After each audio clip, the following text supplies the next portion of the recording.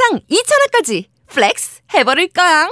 겜덕비상 종합 콘솔 게임 방송 겜덕비상 콘솔의 아버지 겜덕비상 완전 잼써. 너 머리야 겜덕비상 들어봐니. 노미 제아도목 아자트 그리고 내 이름은 이영영.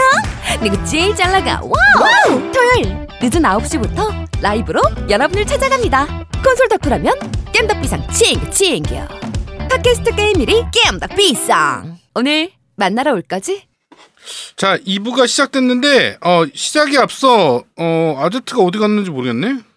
아제트가 어디 갔어요? 왔네. 자, 그러면 저희 잠시 쉬는 동안 산으로 77님, 그다음에 더글러스 동글 72님 1개월 구독 정말 감사합니다. 네, 그리고 영상 후원이 하나 왔어요. 네, 영상 한번 틀어볼게요. 아씨 뭐야 후레 자식 호로 자식 그거 아니었어? 호로 자식? 익명님이 호로 자식이었죠. 야, 이거 뭐야 이거? 야, 해명해봐. 야, 아제트. 아니 저 분이 원래 그 닉네임을 호로 자식으로 썼었어요. 그래서 방탕 호로 자식이었어 원래 닉네임이. 그래서 근데 중간에 이름을 바꾼 거야.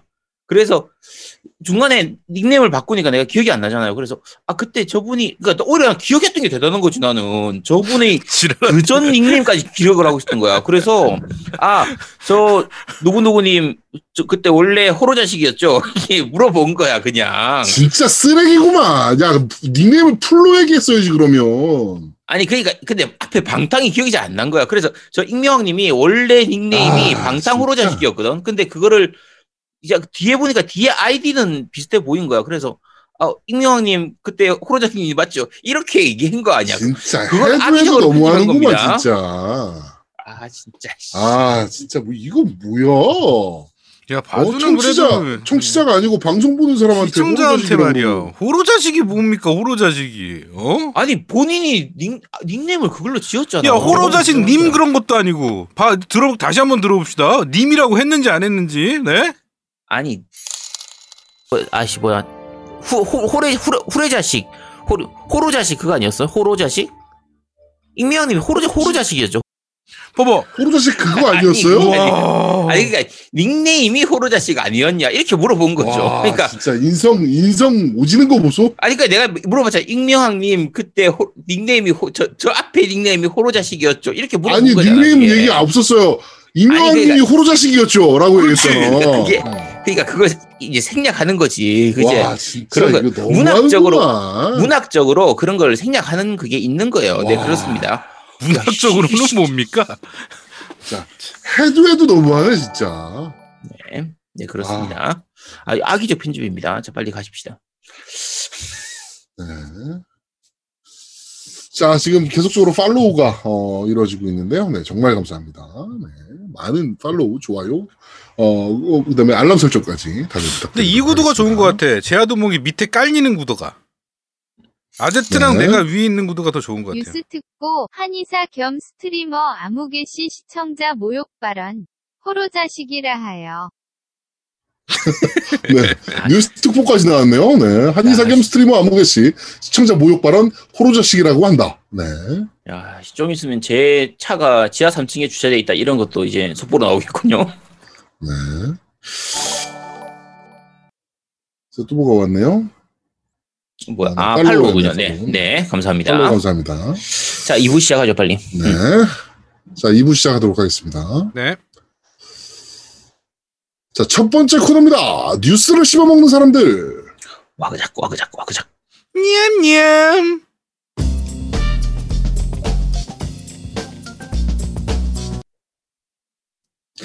자, 한 주간 있었던 다양한 콘솔 게임계의 소식을 전달해드리는 뉴스를 씹어먹는 사람들 코너입니다. 첫 번째 소식입니다. 필 스펜서가 인터뷰를 했습니다. 8월 달에 조금 더 말할 것들이 있다. 라고 언급을 했습니다. 지금 루머상으로는 로카트와 엑스박스 시리즈 X 가격 발표가 아닌가. 네, 이런 얘기가 지금 나오고 있네요.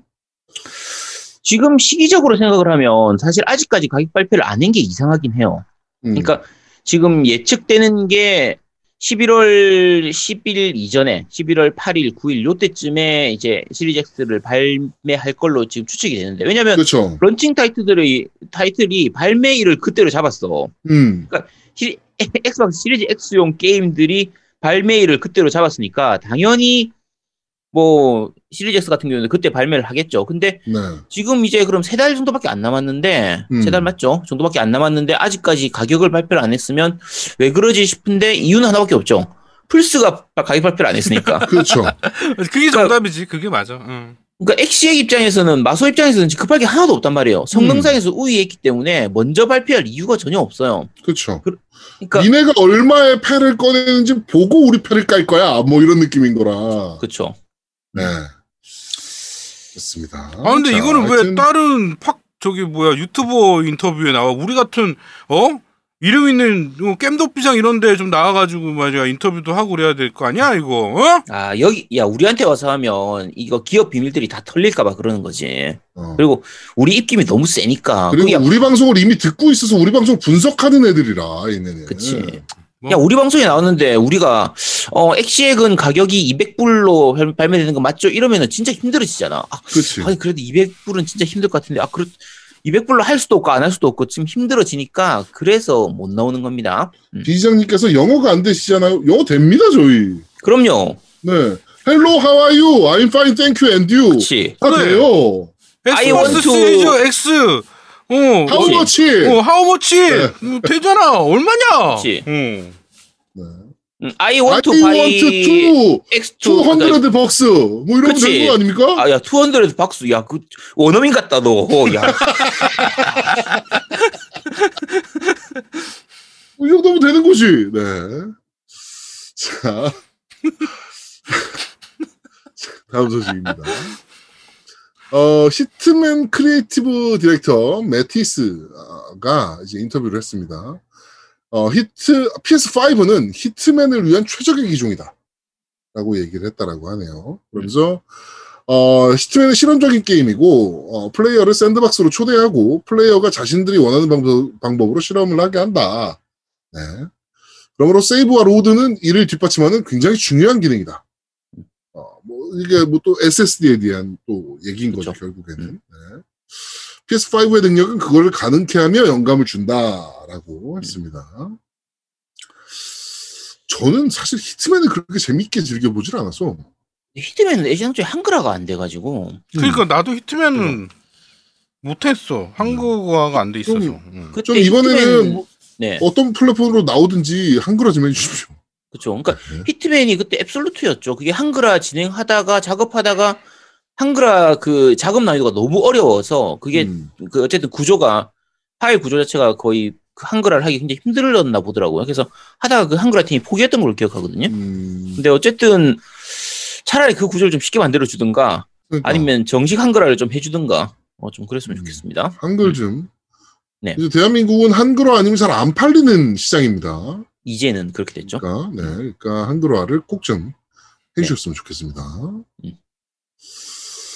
자, 다음 소식입니다. 페이퍼 마리오 종이접기 킹 이제 발매를 했잖아요. 중문판에서 키노피오의 대사가 검열됐다라고 합니다. 중국어판에서. 일본판, 한국어판에서는 키노피오는 인권과 자유를 원한다라는 대사가 있는데 중문판에서는 키노피오는 정상적인 외모와 평화로운 삶을 원한다로 바뀌었다라고 합니다. 이 의미가 완전 다르잖아. 그치. 그러니까 키노피오 전체 대사가 어떻게 되냐면요. 이제 키노피오에게 인권을, 키노피오에게 자유를 이런 대사예요. 그러니까 그렇죠. 그게 키노피오가 마리오에게 그렇게 대사를 하는 NPC의 대사인데 이제 중국어로는 키노피오는 이제 평균적인 정상적인 외모를 갖고 싶다. 그다음에 키노피오는 뭐야 이게? 평화로운 삶을 원한다. 그러니까 평화로운 생활을 이제 원한다. 이렇게 나온 거예요. 필요로 한다. 그냥 그렇게 얘기 나오는데, 그러니까, 이 말이 아니잖아. 물론 이제, 의미가 다른데. 그러니까 물론 이제 그 대사가 바뀐다고 해서 내용상 문제가 되지는 않아요. 내용상 뭐 큰 문제가 있지는 않은데, 굳이 저 인권이나 자유라는 단어를 쓰면 안 되는가. 그러니까 정상적인 외모, 평화로운 삶, 이건 괜찮은데, 근데 이제 인권, 자유 이 말을 하면 안 되냐. 저 말을 하지 못할 정도로 중국이 지금 그런 나라가 돼버렸다는 얘기죠. 한마디로. 그렇죠. 네. 뭐 인권이나 자유를 얘기하면 큰일 나는 나라가 된 거죠. 네. 진짜 태영호가 저기로 갔어야 되는데. 네. 이제 중국으로 갔어야 되는데 그죠? 그 여담이지만 그 마리오 종이접기 게임이 아이용이라서 구입하신 분들을 조심하셔야 됩니다. 아이가 네. 자꾸 해달라고 할 겁니다. 네, 아빠 보고 해달라고 하는 게 성인용 게임 같아요. 네, 되게 어려워요 난이도가. 네. 이거 조만간 저희가 리뷰를 한번 하지 싶긴 한데 제가 요거 딱 루이지 맨션 때하고 거의 비슷합니다. 그 스토리라든지 초기에 뭐 튜토리얼 가르쳐주는 부분이나 뭐 대사라든지 이런 것들은 진짜 애들용으로 만들어져 있는데 중간중간에 퍼즐 기믹은 도저히 애들이 풀기가 힘든 기믹이 굉장히 많아요. 맞아요. 굉장히 네. 난이도가 좀 있는 기믹들이 많기 때문에 그래서 딱 마리오 그러니까 루이지 맨션 느낌으로 플레이를 하시면 되는 게임이고요. 게임 자체는 잘 만들어져 있습니다. 네, 이거를 그 한마디로 평하자면 보는 사람은 재밌어. 근데 하는 사람은 괴로워. 그럴 수도 있죠. 네. 네. 뭐 이렇게 평할 수 있는데 나중에 리뷰 때 자세히 말씀드리겠습니다. 네. 네. 자, 다음 소식입니다. MS의 마케팅 수장 아론 그린버그가 헤일로 인피니티는 엑스박스 시리즈 X의 비주얼 쇼케이스 게임이 될 것이다 라고 얘기를 했습니다. 지금 헤일로가 비주얼 가지고 지금 얘기가 좀 많이 나오고 있잖아요. 그래픽적인 부분에 대해서. 네, 지금 얘기가 많이 나오고 있는데 거기에 대해서 마케팅 책임자가 얘기를 한 겁니다. 아시겠지만 우리는 전 세계적인 팬데믹 상황 중에 있고 이제 7월입니다. 홀리데이까지는 아직 멀었습니다. 여러분들이 보신 것은 개발 중인 단계의 게임입니다. 아마도 1080p로 스트리밍 되는 게임을 보셨을 거예요. 지금은 4K 60프레임 영상이 올라와 있습니다. 다시 한번 4K 60프레임으로 한번 봐주세요. 스트리밍 방식으로는 엑스박스 시리즈 X가 낼 수 있는 최상의 성능과 그래픽을 보여드리긴 정말 힘이 듭니다. 라고 얘기를 했습니다. 네, 저게 또 맞지. 스트리머로 보여줄 수 있는 한계는 분명하게 있는데. 그리고 이걸 이제 그때 요 쇼케이스 하고 나서 제아동하고 저하고 노미하고 셋이서 같이 얘기했는데 저희가 내린 결론은 그거예요. 이게 일반인들이 생각하는 그러니까 다른 분들 헤일로를 뭐 이렇게 많이 좋아하지 않는 분들이 생각하는 그 그래픽 좋은 그래픽의 기준하고 헤일로 팬들이 생각하는 기준이 조금 다른 것 같아요. 그러니까 헤일로는 헤일로스러운 그 약간 특유의 맛이 있거든요. 그래픽 아트 자체가 그렇죠. 좀 약간 과장되어 있기도 하고 만화 같기도 약간 그런 게 있어요. 아주 리얼하지만은 않은. 그리고 뭐 저기 터져서 이렇게 튕겨 나갈 때 물리적인 부분도 이렇게 좀 무슨 이렇게 인형 리얼한 게 아니라 인형 떨어지듯이 약간 과장된 표현 같은 게 있거든요. 그래서 헤일로스러운 맛은 굉장히 잘 살린 편이었어요. 이번 영상에서 보여주는 게. 저는 만족하면서 봤거든요. 네. 그렇죠. 그래서 기존의 헤일로를 계속 즐겨오던 분들이면 그냥 헤일로스럽네. 헤일로스러운데 거기다가 광원 효과라든지 그래픽 같은 게 여러 가지로 좀 많이 좋아진 부분이 보이네 정도였는데 그게 좀 약간 사실적인 그래픽을 원하는 사람들 입장에서 봤을 때는 야 그래픽 이게 뭐야 에곤 X 그러니까 시리즈 X 그래픽 좋아진다더니 뭐 이 정도밖에 못 만들어? 요렇게 느낄 수도 있을 것 같아요. 그거는. 그리고 이게 또 생각을 하셔야 되는 게 그 차세대기 런칭 타이틀들과 지금 나오는 타이틀들의 그래픽 퀄리티 차이를 비교해 보시면 어마무시하게 발전하잖아요. 그 사이에. 그렇죠. 또 그런 것들도 생각하셔야 될 거예요. 결국에는. 네. 또 시리즈 X 막바지 뭐 한 3, 4년 차 뭐 이렇게 됐을 때는 또 나오는 게임들의 퀄리티가 정말 살벌할 거거든요. 또. 네. 그렇죠. 플스5도 마찬가지고. 그런 네. 걸 또 생각하시면 될 것 같습니다. 자, 다음 소식입니다. 필 스펜서가 인터뷰를 했는데요. 좀 많이, 내용이 좀 많습니다. 페미통과 인터뷰를 좀 했고요. 겜덕비상이랑도 좀 이런 인터뷰 좀 해줬으면 좋겠네요, 진짜. 진짜 잘해줄 수 있는데. 야, 우리가 영어로 다 물어보고 대답하고 그러니까, 할 수 있는데. 영어로 다 할 수 있는데, 우리. 그리고 저희가 만약에 영어가 딸린다라고 하면 우린 또 전문 영어 요원이 있지 않습니까? 그렇죠. 네. 그러니까 그분 불러다가 또 하면 되는 거니까. 아니 그리고 우리가 사실 저 정도 영어는 다 돼요. 그리고 우리가 원래 보통 일반적으로 게스트분 오셨을 때 물어보는 것처럼 그렇게 물어보면 되잖아. 그렇죠. 하이, 헬로우, 렛츠 토크, 텔미, 테러스. Please tell me your fable, how good? 뭐 이런 거. 그치, 그런 거 하면 되잖아. 그치. 네. 얼마나 좋아. 네. 렛츠 토크 텔미 for 1 hours 하면은 그러면은 이제 지가 알아서 1시간 동안 떠들겠지. 그쵸? How much? 그러니까. 그렇지. 네. 자, 인터뷰 내용을 좀 보면요. 페이블을 리부트하게 된 이유는 플레이그라운드 게임즈 직원들이 애정을 갖고 있는 작품이었다. 그리고 완전 리부트지만 특유의 유머러스함과 스타일은 유지할 거다. 그리고 오리지널 스텝은 한 명도 참여하지 않는다. 근데 개발사가 영국에 있기 때문에 전작과 관련 있는 직원이 참여하고 있을 가능성은 좀 있다. 네. 근데 하지만 핵심 개발진은 완전 새로운 팀이다. 그러면서 어보이드에 많은 주목을 하고 있다. 옵시디언은 RPG 분야에서 매우 좋은 결과물을 남겼기 때문에 아주 많은 주목을 하고 있다. 그러면서 뭐 드래곤 퀘스트 11S나 뭐 이런 것들도 쭉 얘기하다가 헤일로 인피니티는 헤일로 역사상 최대 규모의 게임 4편 5편을 합친 것보다 더 대규모다. 네, 뭐 이런 것 얘기도 하고요. 라인업을 순차적으로 공개할 거다. 그리고 확실한 건 게임 패스를 구독하면 당장이라도 100여 개 이상의 타이틀을 즐기실 수 있다는 걸 강조하고 싶다. 본체에 대한 발매일이나 가격에 대해서는 아직 조정 중이기 때문에 오늘 당장 공개할 수는 없다. 다만 본체를 구입하시려는 유저분들이 준비해야 될 기간도 분명히 필요하다는 걸 잘 알고 있기 때문에 너무 오래 기다리게 하진 않을 것 같다. 시리즈 X의 본체 가격에 대해선 유저 모두가 가치를 알아봐 주시는 가격이어야만 한다는 걸 잘 알고 있다. 조만간 가격 발표를 해서 그 가격이 게임 패스 멤버십과 마찬가지로 유저 모두에게 가치 있는 가격이 될 것임을 약속드린다. 라고 얘기를 했습니다. 아니, 되게 애매해요. 미묘한 포인트들을 지금 남겨놨죠, 지금. 그러니까, 엑스박스 시리즈 X의 본체 가격은, 유저 모두에게 가치 있는 가격이 될 거다. 그러니까, 지금 카노토님이 말씀하셨는데, 그러니까 이게 그거 아니야. 야, 얼마까지 알아보고 오셨어요? 아니지. 이거 아니야. 이 얘기는 딱 그 얘기가 아니라, 플스 얼마든 이 얘기야.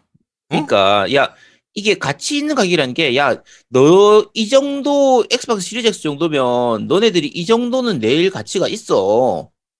그게 몇 불이 될지 알 수가 없는 거잖아. 그렇지. 근데 뭐 저희가 몇 번 얘기했으니까. 네, 399로 저희가 그렇죠. 얘기를 했잖아요. 네, 399. 시리즈 X 399, 그다음에 로카트가 199. 야, 그 마소팀 힘들어. 영어로 해, 영어로. 야, 399 하면 얘네들이 알아듣겠냐? 마소 애들도. 엑스박스 시리즈 X is $399. 그렇게 너 박스라고 했지. 서양인들은 그렇게 안 해요. 399이라고 하지. 아, 그래? 아, 네. 그렇구나. 네. 너 원어민 같아. 너 원어민 같다. 되게 잘하네. 영어가 안 되면 쉬워. 나 이거 아닌데? 야, 너도 할 수 있어. 뭐 이건데. 네. 그렇습니다. 자, 다음 소식입니다.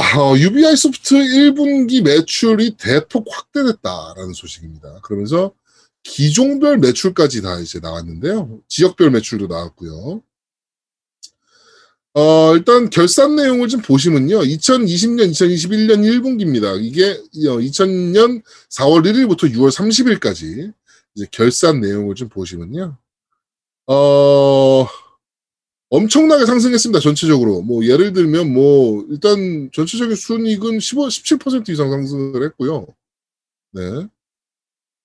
그다음에 그 국가별로 봤을 때도 32%, 유럽이 32%, 그다음에 북아메리카가 52%, 그다음에 전 세계적으로 16%가 상승을 한 상황이고요.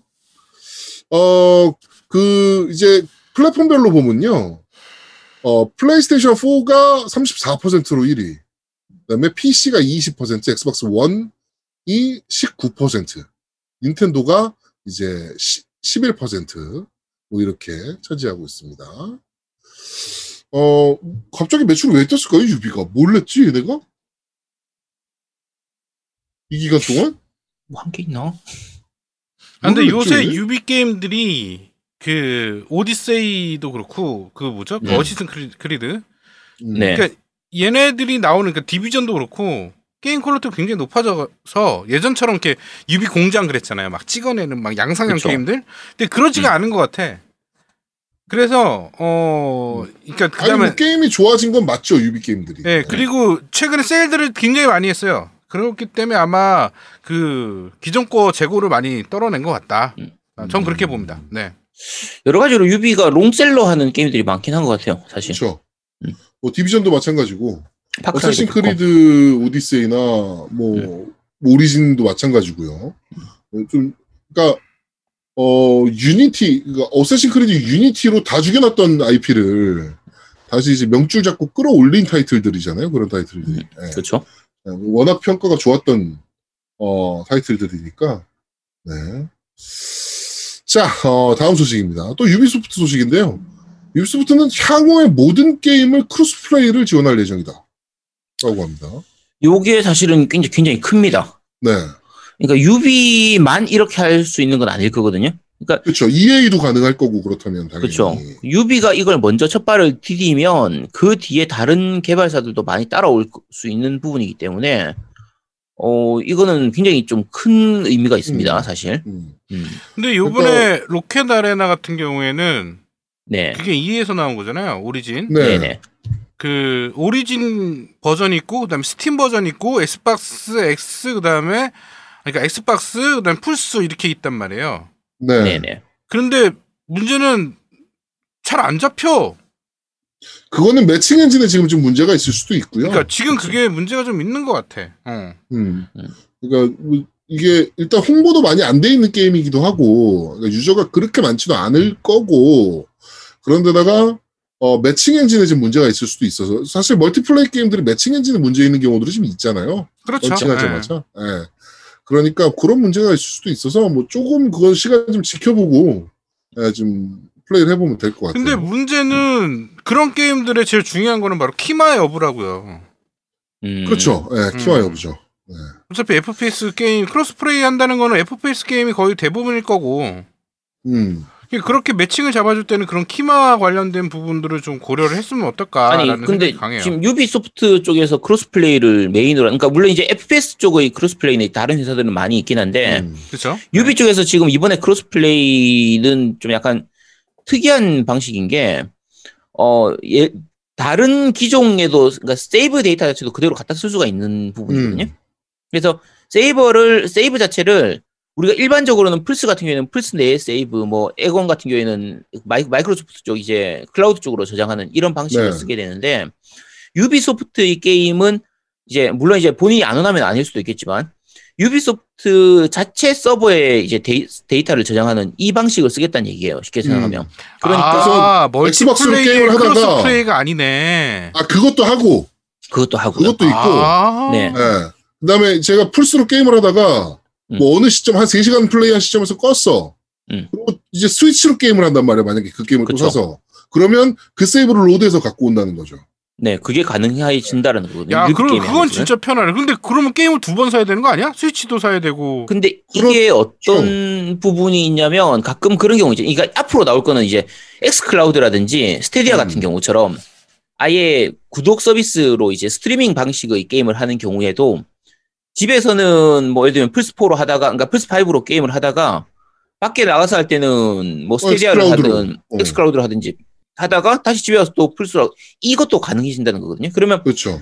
뭐 아까 말씀드린 스테디아라든지 엑스클라우드 같은 경우에는 엑스박스가 없는 사람도 할 수가 있는 서비스이기 때문에 그런 식으로 왔다 갔다 하면서도 가능하다는 거니까 요거는 굉장히 사실 자유도가 굉장히 넓어지는 거라서 할 수 있는 그 폭이 넓어지는 거니까 좋아질 것 같아요. 이런 거.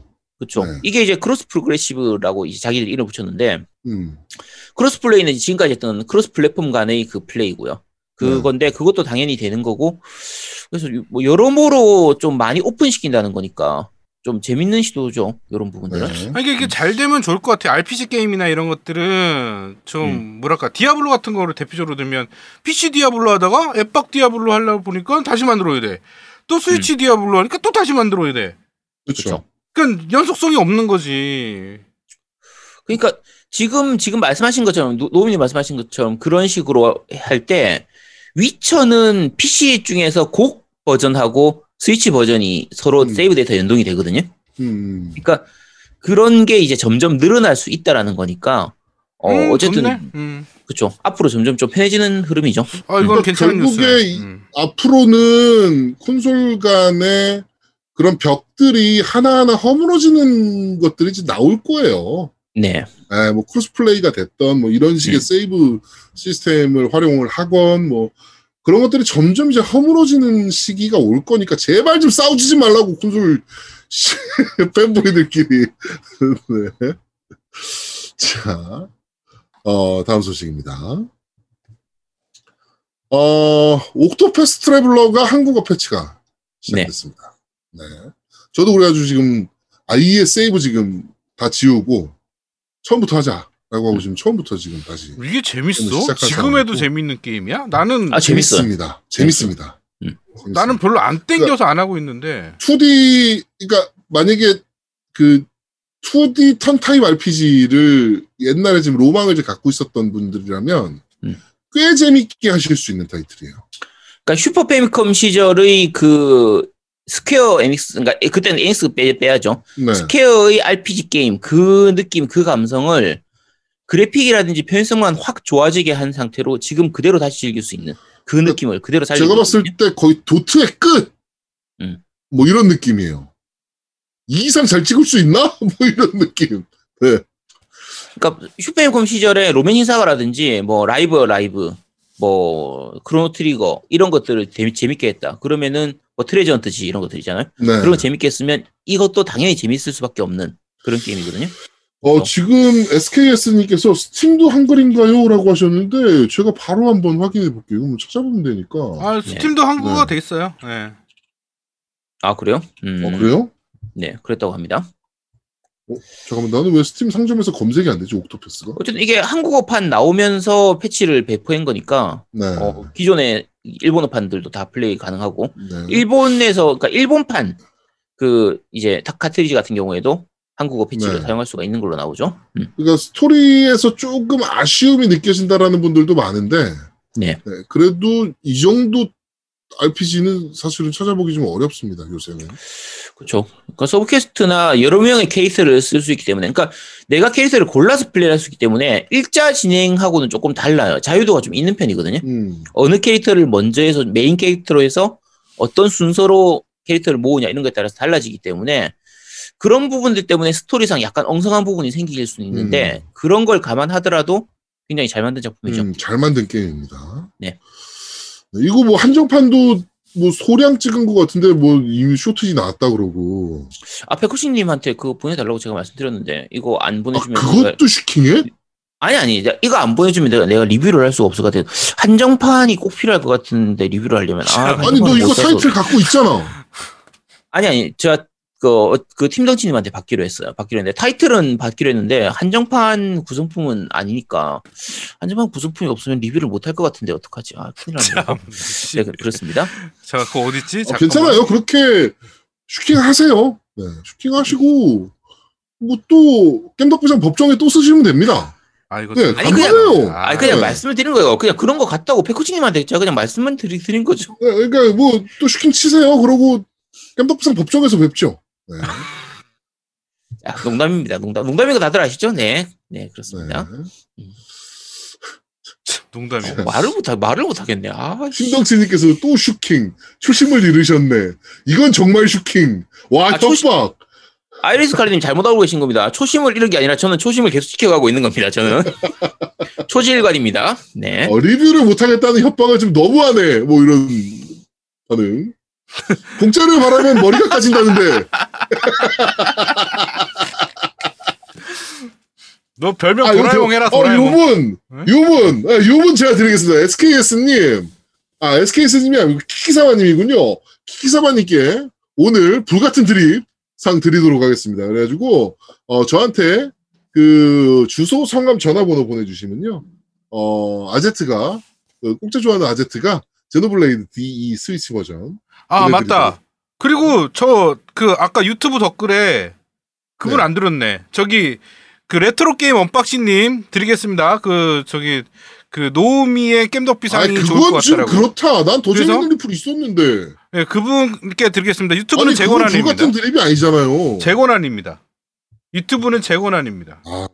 불같은 드립이 아닌데. 그러니까 제 권한입니다. 네, 넘보지 마세요. 제 권한을 자, 넘보지 마세요. 노우미에 저렇게 하는 것도 초심을 잃지 않은 겁니다. 초심을 잘 지켜가는 거죠. 네, 노우미 자기 맘대로 하겠다. 후원 그거. 계좌 네. 그 전화번호가 제 그 전화번호니까 아니 후원 계좌 그 계좌번호가 제 전화번호니까 거기 문자로 예. 게임 그 레트로 게임 언박싱님 예, 주소랑 좀 연락처 보내주시기 바랍니다. 저희가 선물 보내드리겠습니다. 네, 링피트, 네. 링피트 보내드리겠습니다. 링피트. 네. 자, 다음 소식입니다. 페르소나 5 더 로얄이 전 세계 140만 장 판매를 돌파했다는 소식입니다. 와, 이거 많이 팔리긴 했네요. 사실상 확장팩에 가까운 디렉터즈 컷 정도 수준인데 네. 그거보다는 좀 더 나가긴 했죠. 그러니까 이제 추가 시나리오나 이런 부분들이 있으니까. 근데 140만 장이나 팔릴 정도면 이렇게 보면 다시 생각하면 야 라오가 왜 400만 장밖에 못 팔았지? 라오2가 야 그럼 진짜 작게 판 거 아니야? 야 참. 페르소나 5 로얄이 140만 장 판매했고요. 스크램블이 48만 장 돌파했고 페르소나 시리즈 전체 판매 누계 1,300만 장을 돌파했다라고 합니다. 어마무시하게 팔렸네요. 네. 아, 우리 구독자도 한 140만 명 정도 됐으면 좋겠네요. 네. 네. 그렇습니다. 자, 하여튼 정말 많이 팔리고 있는 페르소나 시리즈입니다. 네. 사실 6가 뭐 언제 나올지 모르겠지만 뭐 기대가 좀 되죠.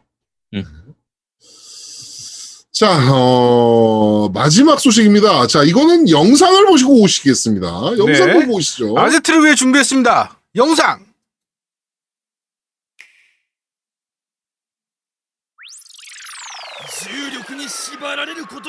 씨발하는 어디다 대고 씨발이래. 싫어네.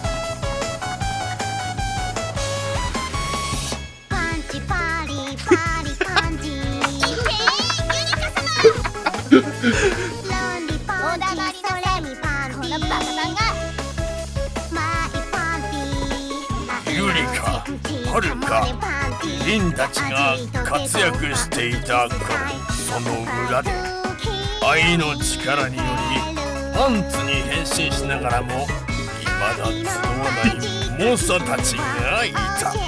パンツの頂を目指し、ついに新たな愛の戦士が集結したのだ。あなたのせいじゃない。パンツであることを嘆きなさい。脳みそすっからかんだパンツに負けてたまるか。なめんなよ。オラオラオラオラオラ。やらせるか。さあ、お楽しみはこれからよ。反抗的なね。いいわ。いい声で泣きそう。出て行ってあなたを傷つけたくない。반쯤에 이게 팬티 파티라는 게임인데 それがしが引導を渡すでござる。 정상적인 게임입니다. 그냥 팬티 대전 액션 게임이에요. 네.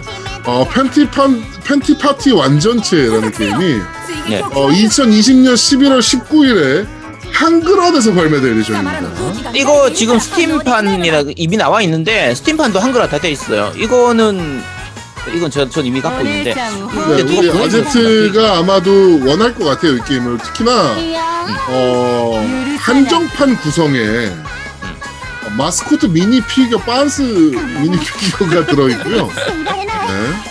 그다음에 아니, 보이스 CD와 아트북이 들어갈 예정이라고 합니다. 자, 여러분 약간 오해하실 수 있는데요. 이 팬티 파티 같은 경우에는 전혀 야한 게임이 아닙니다.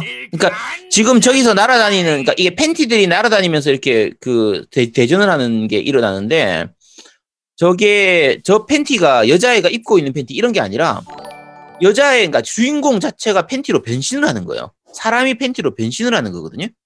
그래서 전혀 뭐 그렇게 야하거나 그런 게임이 아닙니다. 그게 더 이상하잖아. 아니 왜 이상해? 잘 보세요. 사람이 팬티를 입고 있는 그 모습을 보여주는 게 야해요? 아니면 그냥 팬티만 보는 게 야해요? 팬티만 있는 거라니까. 팬티가 날아다니면서 싸우는 거라니까. 그렇죠? 네. 그래서 전혀 야하지 않습니다. 그 야한 게임 아니고요. 그리고 사실은 그래픽이나 이런 게 굉장히 좀 약간 전 시대적인 좀 그래픽이 좋은 편이 아닙니다. 배경도 그렇고 네, 되게 뭐 엉성한 편이라서. 아니더라고요. 네, 엉성한 편이라서 그냥 재밌게 그냥 즐길 인디 게임 이런 거고요. 이거 스트리밍 하실 겁니까? 뭐 굳이 원하면 할 수는 있습니다. 어차피 이거 갖고 있으니까. 네. 아 근데 머리에 팬티가 팬티를- 남자 팬티예요, 여자 팬티예요? 그것만 알려주세요. 남자 팬티가 나오면 재미가 없잖아요. 그거 남자 머리에 팬티. 팬티 쓰실 거예요, 안 쓰실 거예요? 아니 왜 써 팬티를? 그걸 쓰고 해야지 이 게임은. 사람을 뭘로 만들려는 거야? 이게 미친놈 아니야? 이거 뭐 하는 거야 이게? 야, 어? 그럼 네가 쓰고 하세요. 스트리밍을 네, 하려면 그렇게 해야 되는 거 아닙니까? 네, 그렇습니다. 그러니까 아무 그런 거 아니고. 야, 그리고 내가 내 팬티를 쓰고 있으면 진짜 이상하잖아. 자, 어쨌든 그렇습니다. 자, 다 넘어가죠. 다음 뉴스 어디 갔나? 네. 자, 어쨌든 네, 이번에 나오는 거는 완전체라는 이름으로 나오는 거고요. 닌텐도 풀 패키지죠, 스위치로 풀 패키지 그러니까. 네, 나오는 거고. 뭐 DLC 이런 거 다 포함되는 그런 건가 보네요. 네. 그렇습니다. 저는 별로 관심이 없어서. 정말 왜 입맛을 다시십니까? 관심이 없어서라고 하면서? 아니, 저는 이 게임 이미 해봐서 별로 관심이 없습니다. 어떤 게임인지 실상을 아니까. 네, 알겠습니다. 네, 속아서 자, 샀죠, 속아서. 속아서 뭐라고 예상하고 썼습니까? 아니, 팬티 파티니까 좀 당연히 좀 이제 좀 이 그래픽이라든지 이런 것도 좀 좋고, 그리고 이제 좀 수준 높은 게임이라고 생각을 했는데 그래픽이라는 게 너무 수준이 떨어져가지고. 그러니까 이미 엔딩 보셨죠? 아니, 못 봤어요. 이건 엔딩 보고 이런 거 대전 게임 이런 거라서 스토리 모드 있고, 이제 스토리 모드하고 그냥 이제 대전 모드 뭐였다 어쨌든 그렇게 있어요. 그렇게 있는데 그다지 그렇게 재밌진 않습니다. 네, 그렇습니다. 자, 팬티 파티 완전체 패키지 발매된다라는 뉴스까지 이번 주 뉴스를 씹어먹는 사람들은 여기까지 진행하도록 하겠습니다. 네.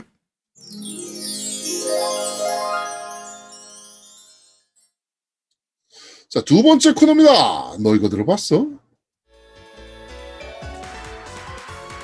자, 지금 나오는 곡은 베요네타 OST Fly Me to the Moon 클라이막스 믹스라는 곡입니다. 어차피 플라이 미 투 더 문은 다들 아는 노래지만, 그렇죠. 이게 여러 가지 버전으로 편곡돼서 많이 나왔잖아요. 제일 대표적인 게 이제 에반게리온 엔딩곡. 그렇죠. 에반게리온 엔딩곡. 근데 플라이 미 투 더 문 원곡 자체가 워낙 잘 만들긴 했지만, 이 베요네타 판 같은 경우에는 특히나 베요네타스러움이 잘 묻어나서, 그렇죠. 게임 자체에서 너무 잘 어울려요. 이게. 그러니까 이 플라이 미 투 더 문 같은 경우는 사실은 되게 잔잔한 곡들로 많이 편곡이 됐었잖아요. 네. 그런데 약간 이렇게 좀 무슨 리듬이라 그래야 돼? 삼바 리듬도 아니고 뭔 리듬입니까 이거? 레게. 좀 경쾌. 아니 뭐 레게라고 해 그냥 레게. 레게? 네, 뭐 레게 리듬 섞어서 약간 좀 경쾌하게 믹스를 한 게 좀 굉장히 잘 어울려요. 또 이런 댄스곡이. 네. 이게 게임 처음 시작하면 거의 굉장히 극초반부에 거의 1장에서 바로 나오는 그렇죠. 그 부분인데, 처음에 변신하면서 적과 싸우면서 이게 딱 노래가 배경으로 나오는데 그 연출이 정말 좋죠. 그 게임 내에서 연출하고 그게 배경으로 음악이 흐르는 이런 느낌들이 굉장히 좋아서, 그래서 정말 명곡입니다. 많은 분들이 보사노바풍이라고 얘기하시네요. 네. 그렇군요. 네. 보사노바는 어떤 거지? 카사노바도 아니고. 네, 그렇군요. 그것도 그 라틴 댄스에 그치, 라틴계지. 쓰는 그 네. 음악 중에 한 계열이잖아요. 뭐 근데 삼바, 제가 보사노바, 차차차 뭐 이런 식으로. 네. 네. 음악하면서 장르를 잘 얘기 안 하는 게 일부러 이게 그러니까 습관이 아니라 장르를 얘기하기 겁이 나. 옛날에도 장르를 얘기하는데 장르가 워낙 다양해져가지고 큰 줄기 장르에서 막 장르를 세분화시키는 거야. 그래서 무슨 장르라고 얘기하기가 되게 겁이 나요. 그래서 아예 얘기를 안 하는 거예요, 장르에 대해서. 네, 그렇다고 합니다. 네. 자, 국내산 도어프님께서 왠지 이 노래를 들으면 베요네타가 반나체 상태가 되면서 악마를 소화하는 장면이 생각나네요 라고 얘기하시네요. 실제로 그 장면에서 네, 나오죠. 그 장면에서 나오는 곡이니까. 네, 그러니까 그쵸, 악마 소환하고 저거 때려잡고 천사 때려잡고 하는. 네. 베요네타는 정말 잘 만든 게임이잖아요. 그쵸. 네. 자, 끝까지 듣고 오시죠.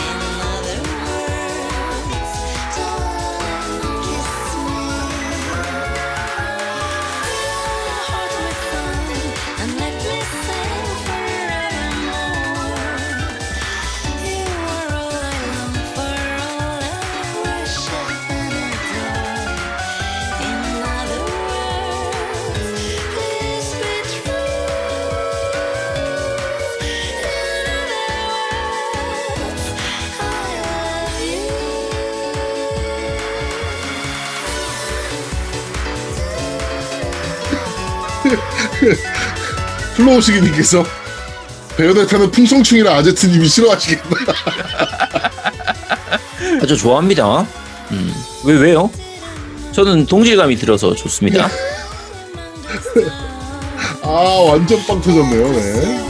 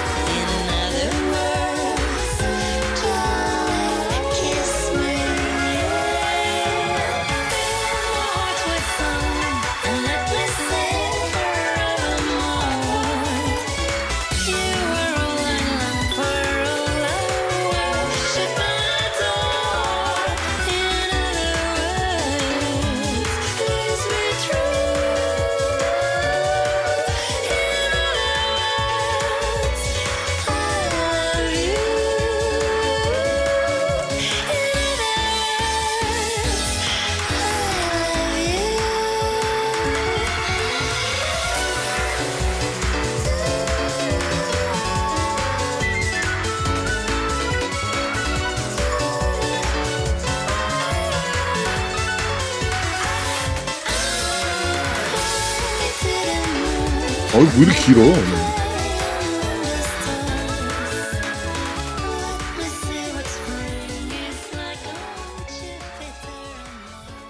쥐가 선곡해놓고서 왜 이렇게 길어는 뭡니까? 몇 분인지도 몰랐습니까? 자, 이게 생각보다 이렇게 들으니까 엄청 길게 느껴지네요. 네. 자, 베요네타 OST Fly Me to the Moon 클라이막스 믹스 듣고 오셨고요. 자, 바로 이어서 자, 지금 나오는 곡은 누가 들어도 하이테크다. 이 게임은 로봇이 나와요. 아니면은 뭐 이런 느낌이 좀 드는 뱅퀴시의 OST 타이틀곡입니다. 뱅퀴시 자체가 어차피 그 로봇캅 같이 이렇게 그렇죠. 갑옷 같은 걸 입고 네. 그 상태에서 엄청 스피디한 그런 전투가 일어나는 박력 있는 그런 게임이기 때문에 게임 자체 이 음악 자체도 게임에 맞춰가지고 굉장히 박력 있죠. 팡 터트리는. 네. 아주 퀄리티가 좋고 뭐 그냥 오케스트라 빵빵 터지고 이런 건 아니지만 약간 사람의 엔돌핀 돌게 만드는 긴장감을 이렇게 아드레날린 이렇게 주는 그런 거를 확실하게 보여주죠. 그거 들으면 누가 봐도 이 게임은 그런 메탈 수트 입고 싸우는 곡이라든지 진짜 이거는 뭐 로봇가 나와요 막 이런 느낌의 곡이라서 좀 잘 어울리는 것 같아요. 네. 적당하게 흥분되게 만들어주는. 네, 제가 예전에 그 게임 음악 작곡할 때 그 액션 게임이었어요. 짱구 액션 가면맨 그 게임을 제가 음악을 네네. 했었는데 그 네. 액션 가면맨이 주인공인데 네. 거기에 리듬감 있는 곡을 써달래 놓고선 드럼이 빠져야 된대. 드럼이 빠져야 된다고? 드럼을 쓰지 말고 리듬감을 주고 싶대. 야, 리듬 악기의 대표가 드럼인데 그걸 빼고 어떻게 리듬을 만들어? 아니, 그러니까 리듬을 타는 그런 빠른 음악을 하고 싶은데 드럼을 빼달라고 그래서 뭘로 했냐면 피아노로 했습니다. 뭐 빠밤빰빠밤빰빰빰빰빰빰빰빰빰빰빰빰빰 막 이런 식으로 했어. 딱 피아노로 다. 브라스 계열이랑 막 같이 써가지면서. 그러니까 그렇게 해도 되긴 하는데 드럼을 되게 싫어하는 분들이 많이. 왜냐면 그 드럼 소리에 그런 박자감이 있잖아요. 네. 그런 박자감 때문에 그게 게임의 몰입이 굉장히 방해돼요. 저음이. 솔직히. 그 박자에 뭔가 때려야 된다는 생각이 강해서. 네. 그래서 이런 지금 그럴 수도 있겠네. 이런 그런 것들 곡 쓸 때 좀 조심해야 될 것들이 많아요. 네, 이런 리듬 게임이나 이런 뭐 빠른 템포의 게임들 같은 경우는 그런 거 되게 조심해야 됩니다. 네. 그 얘기를 하고 싶어서 말씀드린 거예요. 네. 네.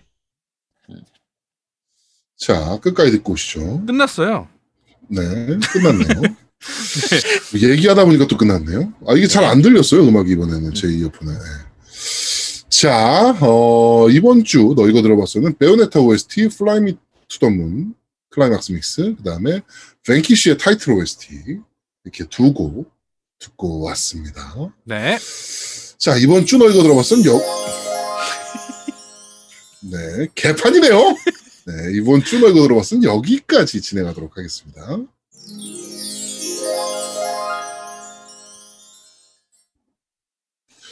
자, 저희는 잠시 쉬고 3부에서 여러분들을 찾아뵙도록 하겠습니다. 뿅! 뿅. 뾰로롱. 매주 토요일 밤 9시 트위치에서 겜덕비상 라이브 있는 거 다들 알고 있지? 겜덕비상 트위치 정기구독, 라이브 본방사수, 세뚜. 너희들의 정기구독으로 겜덕비상 라이브는 더욱 풍성해질 거야. 아.